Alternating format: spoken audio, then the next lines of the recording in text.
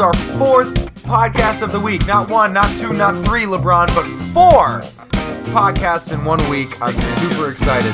Yeah, really sticking it to him because he needs his fourth ring in order to eclipse the Warriors super team. It'd be great. He has another mountain to climb. Kevin Durant going to the Warriors was the best thing that ever happened to LeBron James. Anyway, welcome back to Fighting Fire with Fire, the AJ Rose Show. My name's AJ Rose. We are on episode Sweet 16 of Fighting Fire with Fire, and back once again is my good friend, the master of the picks, who's playing an app on his phone as we record, Elliot Bruce. Elliot, say hi to the people. What's going on, people? Elliot asked if he could come over and record today, and I was pleasantly surprised that he had some off-the-field topics that he wanted to talk about, because usually with Elliot we're talking about picks, we're talking primarily about football and college football, and we will get to that. However, you wanted to talk about one specific football player today, and that would be... Alright, there is a lead-in to this. Okay. That is related to picks. In my Survivor pool this week, I had previously scheduled to pick Buffalo as my Survivor pool pick. Mm-hmm. But upon the news that Colin Kaepernick is the now Bills are playing slated, the 49ers, right? Yes. The 49ers are flying into Buffalo to play the Bills. Upon news of Colin Kaepernick starting, I'm feeling a little apprehensive about my pick, and I just wanted to run it by you and get your take on it. Because in my opinion, Colin Kaepernick should have been starting all along, and it's been one of the dumbest things in the NFL that he has not started over Blaine Gabbert, as much as I love Blaine Gabbert. Now, do you think that his protest had anything to do with the fact that he was sitting? I actually don't think it had because I don't either. But I think that might be the thought of some people, that the fact that Kaepernick was taking a knee during the anthem was directly correlated to him not starting. No, I don't believe so. I don't think so either. I think Kaepernick just didn't earn his spot in training camp for whatever reason. Maybe it's because of his afro. Like, slowed down his wind resistance. I keep thinking that he's got to shave that thing and get out of the cornrows and get back to the sort of buzz cut look that he had when he took the 49ers to the Super Bowl in 2012. But to answer your question, Elliot, I agree with you. I would not take the Bills in a Survivor pool solely because Kaepernick is in the game and he's that much of a wild card. But that's your lead-in. Now, what do you actually want to talk about with this? No, I mean that. I just kind of want to do, like, what do you think of Kaepernick? Like, do you think that he will? Because the spread has moved up. Actually, the spread opened at 7, and now it's like 9. And now it's 9.5. That's so. For some reason, people are viewing Colin Kaepernick as being a downgrade from Blaine Gabbert. I don't know, man. I think that it's weird to see a quarterback reach the heights that Kaepernick reached, because he had 175 yards rushing in that playoff game against the Packers in 2012, which is the all-time record, regular season or playoffs, for quarterback rushing. And then they beat the Falcons in Atlanta in the NFC Championship game, and then were down, I think, 28-7 against the Ravens in the Super Bowl, and came all the way back and had first and goal from the 5-yard line to win that game. And that's how close he is to winning the Super Bowl. And it's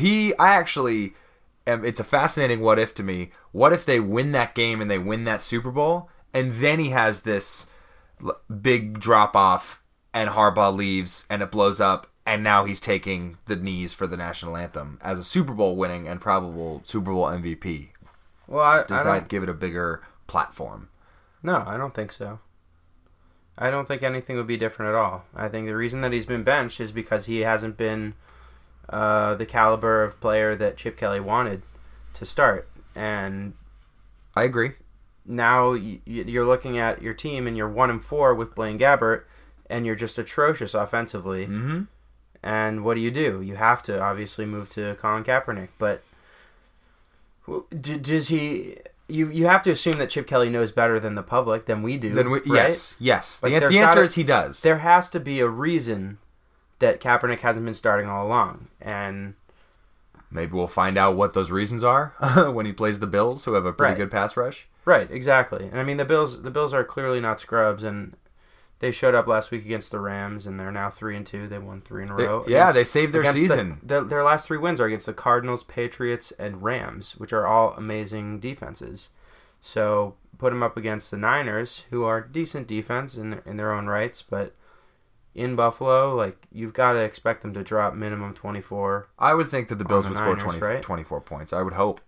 Now what do you fan. expect from the Niners? Like, I don't know. It's just going to be an interesting game, and I'm really actually looking forward to that game this weekend. Do you think that Kaepernick's protests have sparked the kind of discussion that he wanted? Yeah, absolutely. I mean, you've got to assume there's going to be some pushback in any Protest? basically any kind of protest, because there are people, it's human nature to be afraid of change, and any kind of conversation that sparks conversation about change, if not change itself, is going to threaten the people that are afraid of it. I think that, and I've said this on the podcast before, that the discussions that popped up in the wake of Kaepernick taking a knee for the anthem had more to do with the anthem and the flag and what it represents than the state of how black people are treated in the country. Well, I don't know. I'd say 50-50. I think that mostly the conversations that were coming up about the anthem and the flag were a bunch of... Easy. Select your words carefully, El.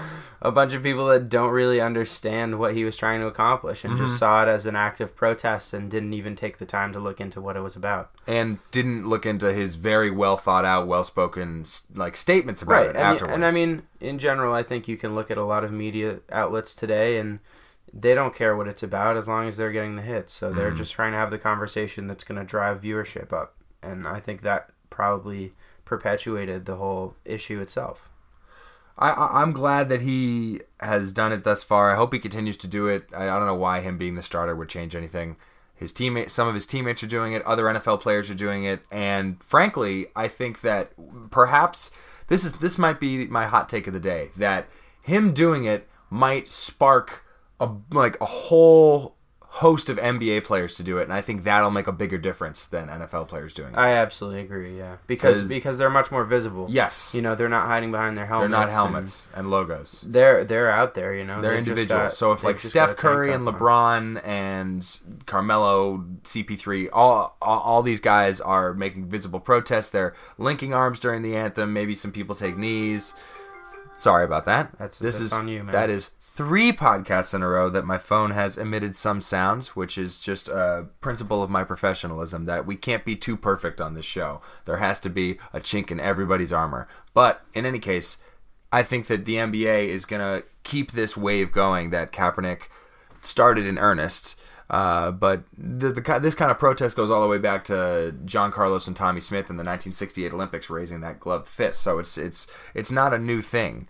But it's different to do it now in the social media era where we have news 24/7 in all different kinds of platforms. And Kaepernick's going to have to deal with the fact that he started this thing for not only the rest of his career, but well afterwards. I hope he's prepared for that. Well, yes and no. I think an interesting point that's often overlooked with the current status of the media is that, yes, it's very instantaneous, but at the same time the news cycle is a lot quicker. So like the anthem, you're very right about the that. anthem protests way back in the day probably had a much longer conversation just for that one action. Whereas Kaepernick took a knee 1 week. If he hadn't taken a knee the next week, then it would have just been a 1 week conversation, and that's the end of it. Right. The whole reason that it continues to be a story is because he continues to do it. It's I'm trying to think of the whole Black Lives Matter. This actually connects directly to what Kaepernick's talking about, because when we hear of the latest shooting of an unarmed black person in the country, we make the person's name a hashtag and we talk about it for maybe 24 hours, and then we just are on to the next person. I don't like. There are more names to try and remember than anybody can keep track of at this point. So I don't know how. The only reason it continues to be a story is because black people continue to get shot unarmed by the police. Right. So I when you said that just now, I was thinking I don't even know who the most recent one is, because it could have been one last night that you were talking about, and I wouldn't even. I have no idea when the last time I heard Michael Brown, the dude who got shot in Ferguson. I haven't heard his name in the news in ages and ages. I haven't heard Eric Garner's name. It's the last couple months. It's been Philando Castile and Keith Scott. And I'm sure there'll be another one in the next couple months. But unfortunately, Kaepernick, I think, is taking a logical step because I think he is just as much at a loss for how to actually make the systemic changes that it would take for less black people to get murdered by the police. Because the change would have to be on a macro scale. It can't just be little, you know what I mean? I don't know how long it would take to see the results of said changes anyway. It's tough to just sort of sit here and try and talk about a solution to the problem, but the only solution that Kaepernick knows is to get more people talking about it, so that's why he takes the knee. Which isn't necessarily, oh, I'm going to make a solution this way. It's, I'm going to get people talking, and when people talk and have discourse, that's a healthy way to create a solution. Right. I've heard some criticisms of it about, like, oh, well, what's he going to do? Like, all he's doing is taking this knee, like, he's not doing anything.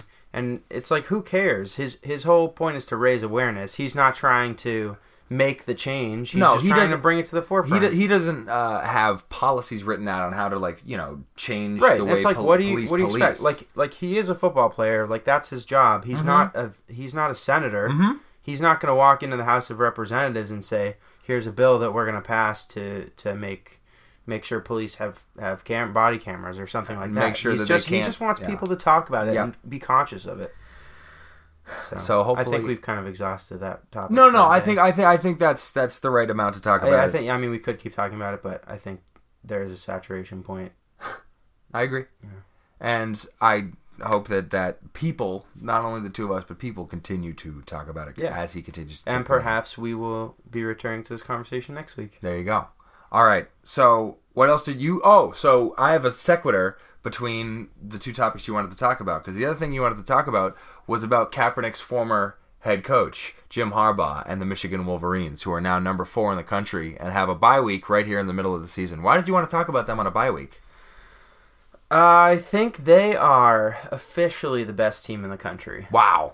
That's a nice hot take. Yeah, they did beat Rutgers 78-0. I've never seen an ass whooping as big as the one they put on Rutgers. Right. Not just in points, but in yards. It was 622 yards to 39 yards, right? Total yards? Total yards. No. That's like just absurd. Yeah, that's it is kind of absurd. It's like if you're playing a video game versus a baby. 23 first downs to 2 first downs. On easy mode. Yeah. I don't think a baby could get 2 first downs against you in a video game, but whatever. Oh, maybe. Maybe. You never know. Just hitting buttons. Button smash. But if Michigan's the best team in the country, they are going to get a chance to prove it. So that means, if you think they're the best team in the country, that means you think that that'll bear itself out over the next couple of weeks, that they will beat Ohio State when they play Ohio State. Right, and interestingly enough, I'm actually, I think that the Ohio State-Wisconsin game is going to be a lot closer than people are expecting this weekend. Like, I know is that game in Ohio State or in Wisconsin? It's in Wisconsin. And if you recall earlier this season, Wisconsin beat LSU, which at the time was crazy. Like, I know going into the season, I had LSU in the playoff, winning the playoff. So for me, it was an incredibly surprising outcome. And then they also just beat Michigan State 2 weeks ago, and they lost to Michigan in the Big House in a dogfight, 14-7. Exactly, which you might say reflects poorly on Michigan for allowing it to be such a close game. But that's why Wisconsin's number 8 in the country. Consider this: what if Ohio State goes to Wisconsin and Wisconsin beats them?